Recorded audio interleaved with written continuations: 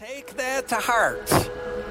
Don't miss out. Don't miss out. Those are some just great testimonials of just a couple who were in this latest Rooted class and experience. Can you feel their enthusiasm? It's really infectious. You can feel it. It's tangible. And it's not because of anything we do. It really isn't. I'll just say, I'll echo a little of what Cameron was talking about earlier in the service and singing about all Jesus. That's what made the difference in these lives. And that's what the enthusiasm is all about. It's Jesus Christ. And we're looking forward this morning to pray over this group that we're going to confirm this morning. This was just two of those who were in the class, and they both talked about learning and growing and a desire to learn and from the beginning and just soaking in God's word. And I loved, too, some of the encouragement. There's always more. Hey, if you think you know everything, no, we don't. None of us do. Because Christianity is big and Jesus is big and there's always more with Jesus, our Lord and our Savior. And it really is awesome in the truest sense of that word. Awe, Jesus. We are in awe of him. And when we just take a minute to consider and meditate on all that he is, and then sometimes we might get asked about our faith. We might get asked about Jesus. And with all of that bigness of Jesus, where do we begin? Do we begin at the beginning? How do we tell someone about just how amazing and immense Jesus is? And we have great resources. We have excellent helps. Someone asks us a question. We have so much printed material.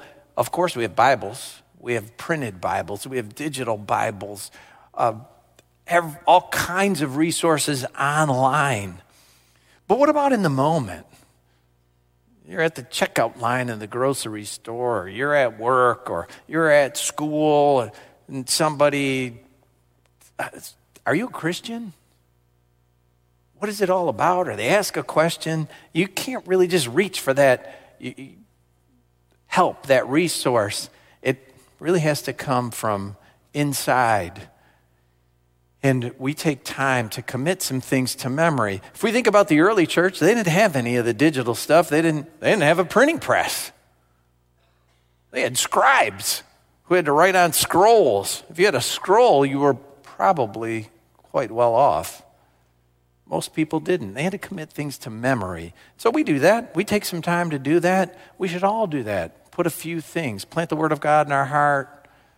Plant something inside of us that we can go to. One of the things that we always recommend in our class is to put your faith into a little form of encapsulation.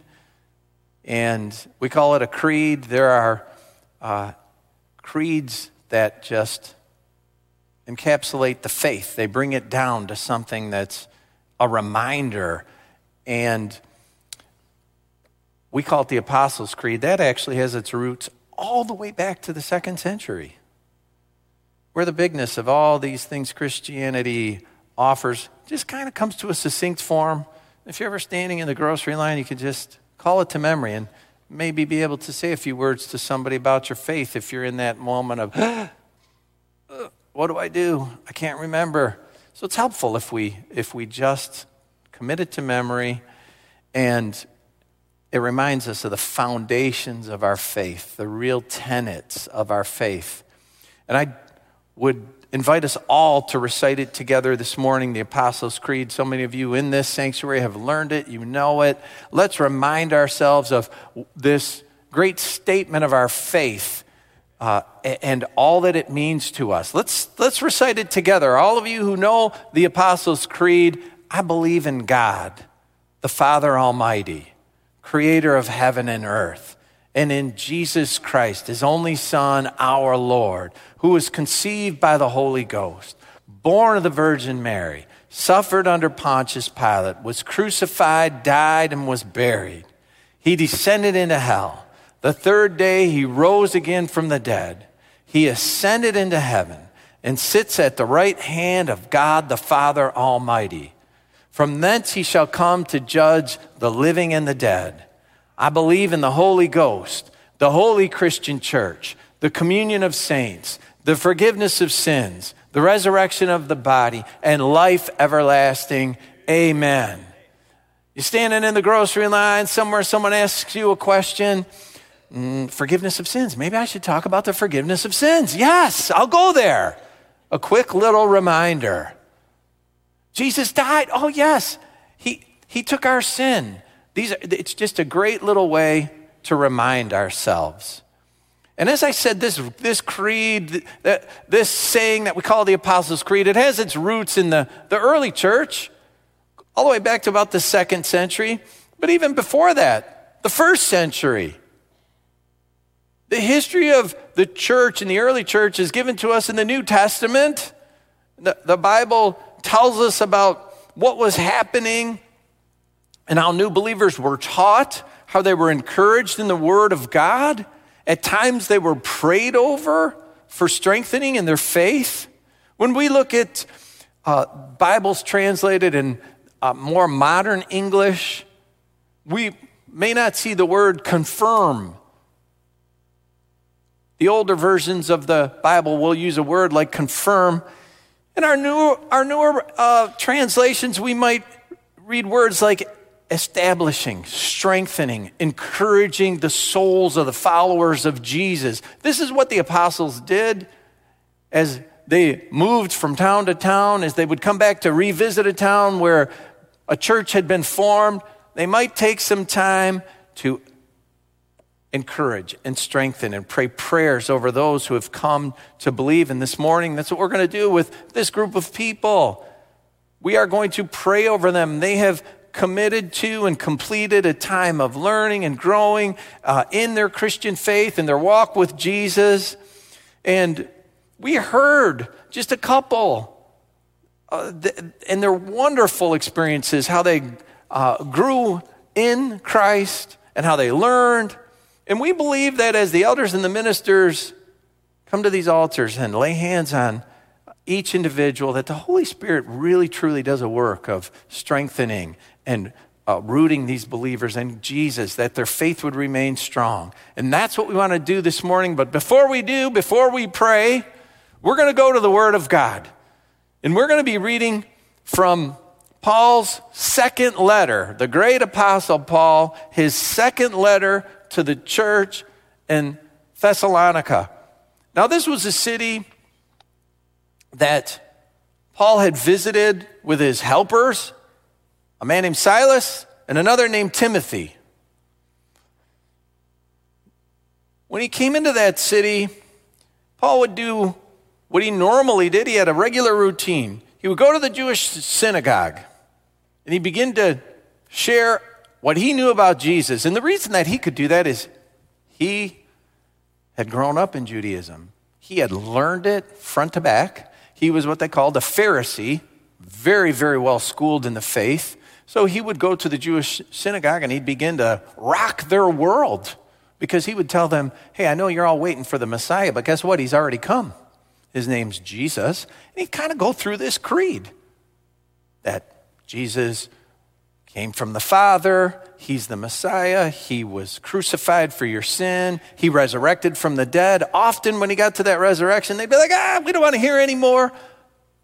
Regardless, he'd keep preaching.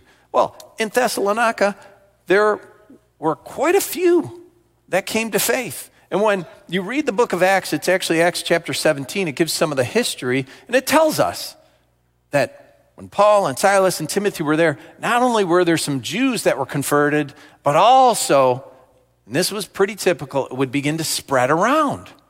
So those who weren't of the Jewish faith, they heard of this thing. They were, hey, what's going on? Something's happening. People are changing. And others outside of Judaism also became followers of Jesus. So this happened in the city of Thessalonica, and some of the people from the synagogue, they were kind of upset. And their attendance at synagogue began to dwindle, so they were uptight, and they ran Paul and Silas and Timothy out of town. The church was feeling a little bit of pain. Some of those new converts were struggling because now there were some that were telling them, no, don't believe those guys, and we kicked them out. Well, Paul wrote letters. Paul wrote letters to this church. He wrote letters to these Thessalonians to encourage them and to help them. In his second letter, in the second chapter in particular, he talked about really some big struggles in faith. He said there's evil, it's pervasive, it's already here, and it's going to get more and more.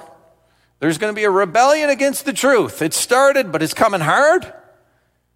It's not in full force yet, but it's going to be. And then he wrote these words, and I'm going to share with you the second half of 2 Thessalonians chapter 2. We're going to go from verse 13 to the end, but right now verses 13 to 15. Paul wrote this, "But we ought always to thank God for you." And he's saying that because he had just mentioned all these who are outside the faith, all these who are part of the evil and the untruths, the lies. He says, but we always ought to be thankful for you. And when he said we, he's talking about him and Timothy. He wrote at the beginning of the letter, it was coming from him and Timothy. We ought to always thank God for you, brothers and sisters, loved by the Lord, because God chose you as first fruits to be saved through the sanctifying work of the Spirit and through belief in the truth, not the lies outside. He called you to this through our gospel, that you might share in the glory of our Lord Jesus Christ. So then, brothers and sisters, stand firm and hold fast to the teachings we passed on to you, whether by word of mouth or by letter. What Paul wrote here to these Thessalonians specifically, it's a letter to them, I believe it also applies to us as Christians. I believe there's a general application here that we can all take from this, from these words, from verses 13 to 15. I'm going to give you a few things that we might apply to our lives, and especially those of you here in the front row, but not just this class, but everyone here. And it's, first of all, God chose you. God chose you to be saved through the work of the Spirit and your belief, your faith. And what does it mean? What does it mean that God chose you? It means He took the initiative. Those who are going to be confirmed this morning, as well as all of us who profess Jesus Christ as Lord and Savior, we have been chosen by God. Now that's one of those big things. That's one of those things that really, if you took time to just meditate on it, God chose me. Whoosh, I mean, that's huge. He took the initiative. And He expressed it through the work of the gift of the Holy Spirit that continues to work and to draw people. His Spirit was active in your life. It was active in your life, His Holy Spirit, when you didn't even know it. And His Spirit worked with your spirit in drawing you to a place where you came to believe, to repent of your sin, to believe in the truth that Jesus died for you. In John's gospel account, Jesus stated, "No man can come to me except the Father which has sent me draw him." The drawing of God, the drawing of the Holy Spirit. When you experienced that draw of the Spirit, whether it was through the preaching of the Word, maybe it was a friend sharing the gospel, maybe it was someone who was standing there thinking, "No, what do I say? Oh, wait a minute, I'll talk about the forgiveness of sins to this person." Or maybe you had just opened up a Bible one day and you began to explore the Word of God. There are just countless ways that God draws. And you responded. You were moved in your heart by faith. And because of your faith, you can stand before a holy God, even though you're a person who committed sin, as we all have. I thought that was just a wonderful line in the video when Jenna said, I had a lot of sin that was heavy on my heart. And I really didn't know how to handle it. And that's kind of a universal testimony. When we realize, I got this sin in my heart, and how do I handle it? What do I do? And because of faith in Christ, we live and know that God has handled it. He's handled it. He's taken care of it. He's forgiven our sin. And he did it in a very real way by giving up his life on a cross. He handled our sin, and he will not condemn us when we respond with faith. The just shall live by faith. The Apostle Paul wrote that. He wrote that to a church in Rome. And in a sense, he reiterates this same thought here to the Thessalonians. Live by faith. God chose you. His Spirit worked in you. You responded by faith. Now live in faith. Remember that. Remember that. God chose you. And Paul also wrote, God called you. God called you. And this word, this term call, it means to invite, to summon. But not just a general, hey. No, it's a summons with a name, a call with a name. When you pick up your device here, your phone, and you're going to call someone. Now, I get you might make a pocket call. I do that. It's random. But usually you got someone in mind, don't you? You go through your contacts or you go to your favorites. I am going to call Joe. Hello, Joe. It's not, hey, you. It's not like, hey, I'll just spin and randomly pick something. No, you make a call to a particular person you have in mind. If you're standing in a crowd, if I look out in this crowd here and I want to talk to John, I'm not going to say, hey, you. I'm going to say, hey, John. Because that's who I'm calling. His name. And so it is with God. And again, it's God's initiative. He chose you. He knows you. He knows your name. He called you to participate in his redemptive work in the world. Paul wrote, he called you through the gospel. That's how he does it.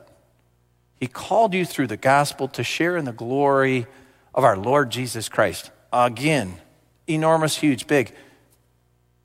That's an amazing thing about Christianity. God called you through the gospel, the good news, the calling of the gospel of Jesus. It expresses itself in this invitation that Jesus articulated and he spoke. And Jesus said, I have not come to call the righteous, but sinners. And think about that. He's not looking for perfect people. His call is to those who have maybe more than heavy sins on their heart. It might be something that has just put them down so far. Even the Word of God describes it as being in miry clay. But Jesus called, he said, come follow me. You can get out of that. You can get out of that yuck. Come to me, all you who are weary and burdened, and I will give you rest for your souls. Let anyone who is thirsty come to me. There's another image of where it's at to be lost in sin, dry and thirsty. Let anyone who's thirsty come to me. Rivers of living water will flow from within them.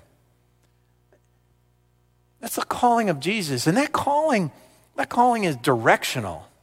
In other words, it affects the way you're going. If you hear your name in a crowd, what are you going to do? I was at the Macomb County Jail once with Chaplain Malik. He was taking a tour of the ministry team from here at Bethesda and some other churches. He was taking us all for a tour through Macomb County Jail. I don't know, we were on one of these floors, walking through in single file. I was the last one in the line. And as I was walking, I heard, Pat! I'm like, who's calling me at the jail? Come on. I kept walking. I heard it again, Pat! The hair on the back of my neck stuck up. And I turned around. I'm the last one in the line. Now the line's getting away from me. There was a group of men. They were behind a barrier, but I saw the one that was calling me. And I recognized him. And I knew that right then I hadn't seen him for a little while. He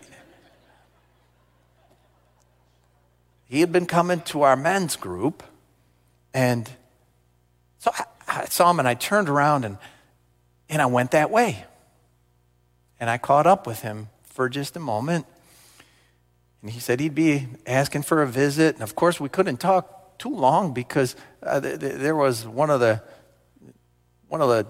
workers there at the Macomb County Jail saying, "Hey, you need to get moving," because I had lost my group. The point is, you hear your name, you turn. And when we hear the call of Jesus, we are in a jail. We're in a prison. We're in a prison of sin. And his call comes to free us. His call is to turn us into a new direction, the direction of freedom. The call of Jesus is a call to a new direction, the way of Jesus, the way of the gospel, not continuing in that same direction you're going. And you may have that experience when you truly, truly heard the call. The hair on the back of your neck stood up. That's God Almighty.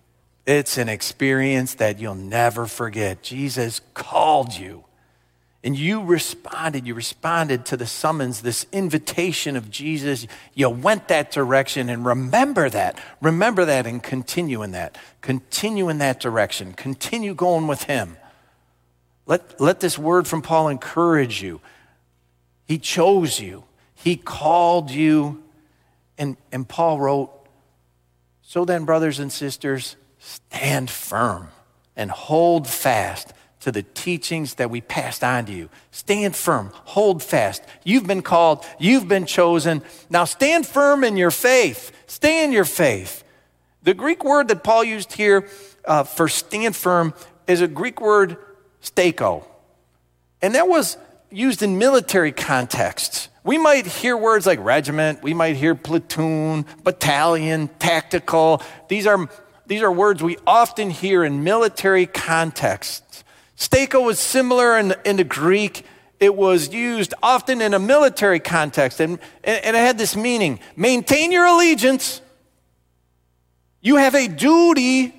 Stand firm in that duty. Do not defect to the other side, no matter what comes. You stay the course. Hold fast. Stand firm. Stay connected. Stako, it's a Greek word. It sounds a little like our English steak. Picture a steak just being pounded in the ground. Pounded, bam, bam. Just all going down deep, deep. In the Christian context, be like that steak. Everyone here, be like that. Be like that, class.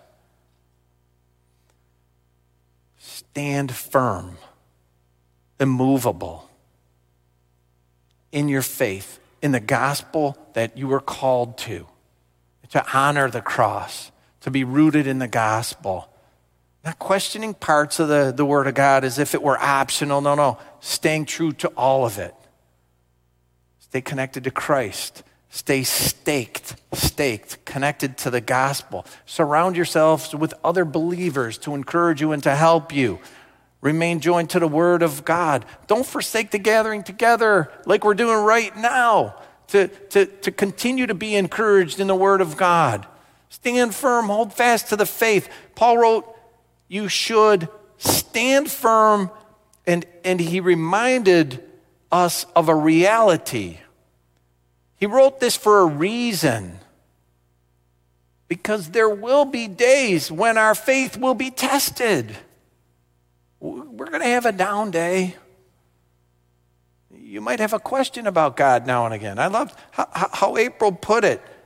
She said there's always questions.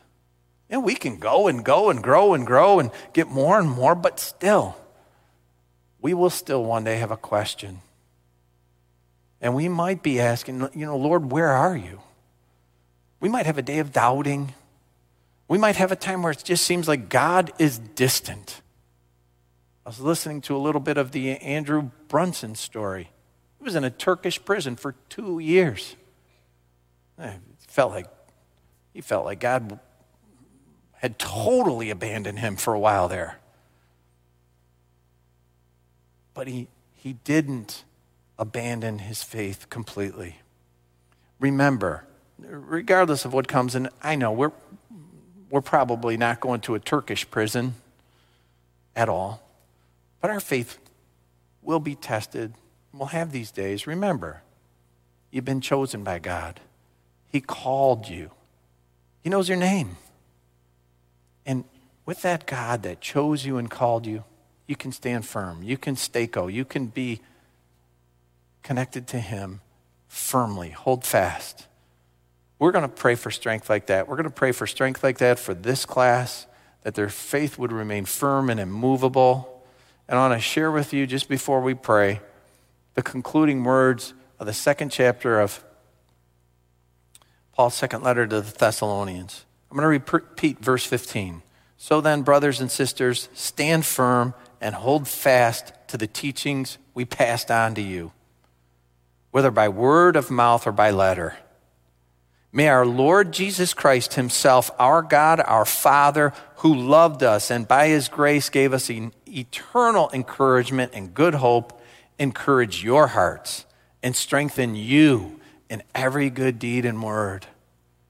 The second chapter concludes here with a prayer of sorts, a prayer for encouragement and strength for these Thessalonian believers. And we pray a similar prayer this morning over you here in the front. And I want to invite our ministers and elders to the altar. And as they come, I want to invite these that are going to be prayed for. First, Richard Fitzpatrick.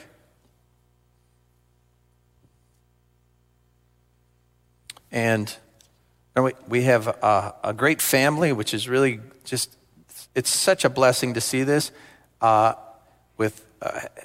led and head up by Andre Gregory. So Andre, come on. And his wife, Jennifer Gregory. And their two daughters, Jenna Gregory and Madison Gregory and April Stady. So we're going to pray.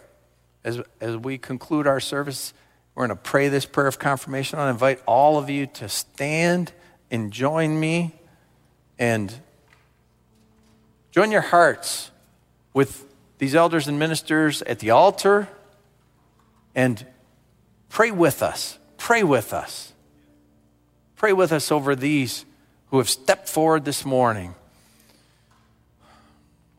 Father, in the name of Jesus, Father God, we just pray over each one of these individuals standing here at this altar, God.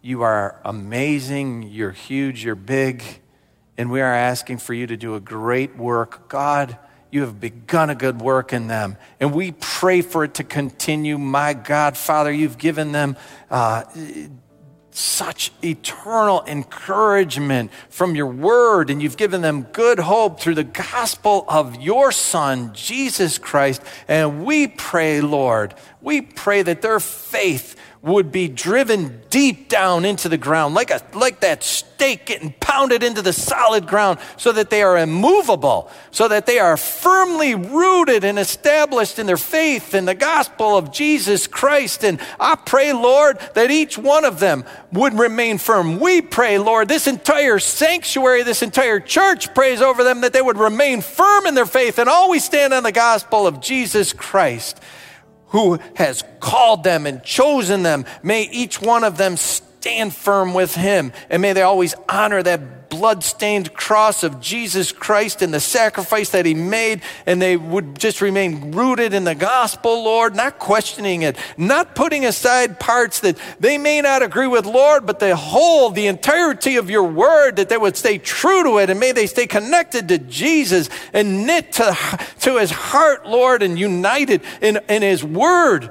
Oh, Father God, in the name of Jesus, we just ask, Lord, that the Holy Spirit would do this work, that they would continue to walk with you and be joined with you and be joined with other followers of Jesus Christ, and they wouldn't forsake the Christian community. And Lord, my God, if ever a day comes where they do have another question, where their faith is tested, where they are tried, where are they confronted, Lord, if they have a down day and they're just wondering things and looking and seeking, Lord, I pray your Holy Spirit brings an answer to them, Lord, and that would just encourage their heart and renew their faith. And may the Holy Spirit guide their thoughts. May the Holy Spirit guide their every thought, Lord, and may they turn to you and look to your word for answers, Lord. And may they rely on the Spirit of the living God for answers to come, Lord. Direct them, help them, please, my God, that you would bring to mind the day of their salvation. May the day of the joy of their salvation, when they heard your call and they turned, just come to mind, Lord, if they're having one of those days or they're being tested, and may they persevere, Lord, my God, by the power and the presence of your Holy Spirit. Surround them and help them, Lord, and protect them. And Father, I pray you would use them, Lord. I pray that you would use each one of these individuals as lights, God, lights to the community and the culture around them, Lord, lights to the community and the culture of that continues to be in that pervasive darkness, Lord. The untruths that the apostle wrote about, Lord, may they be people that bring the truth and the light into situations wherever they go, school or work, Lord, or neighborhood, wherever they are, my God, may they be ones that would share what they have by Jesus in their heart. Equip them, God, with the gifts of the Holy Spirit. I pray, oh Lord, may the Holy Spirit give them more gifts. May they seek more giftings from the Spirit of the living God, your resurrected Holy Spirit, my God. I pray that you would give them gifts. I pray that you would help them, Lord, to bear the fruit of the Spirit. Lord, may each one of them grow like a tree planted by the rivers of water to bring forth fruit in its season, God, and fruit for the kingdom of God, for your kingdom of here on earth. Lord, we thank you. Thank you for these souls. Lord, bless them. Lord, we ask it by your divine hand, that they never stray from their faith, that they always remain true to Jesus. And Lord, that this good work, the good work that you've started, God, the good work that you started when you chose, when you called, Father, that it would continue, that it would continue, that it would continue. And we ask these great things, Lord, all of it, in the faithful name of our Savior and our Lord Jesus Christ. Amen. Amen.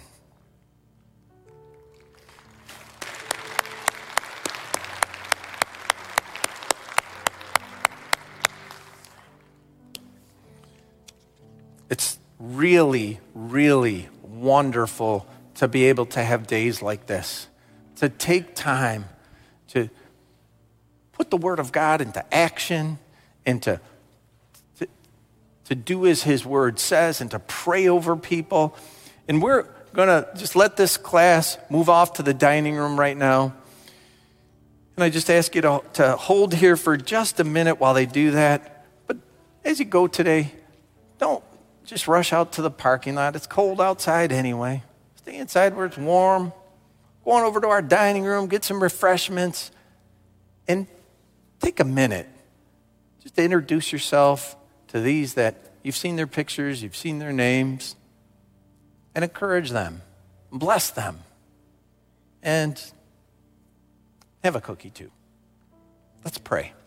Lord, thank you for just your presence. We thank you for the cross. We thank you for all that you've done for us and all that you're going to do. And God, I just pray if there's anyone here in my listening voice who's in this sanctuary or joined online, and Lord, they are searching, they are seeking, they are asking, and maybe even today they're unsure. God, I pray that soul would take the time to be here Wednesday night, where they can just join into a group that is going to explore all the questions of the bigness of Jesus in a place called Rooted. I pray that, God, I pray that you would move hearts. And thank you, Lord, for this wonderful, wonderful congregation here that's so supportive.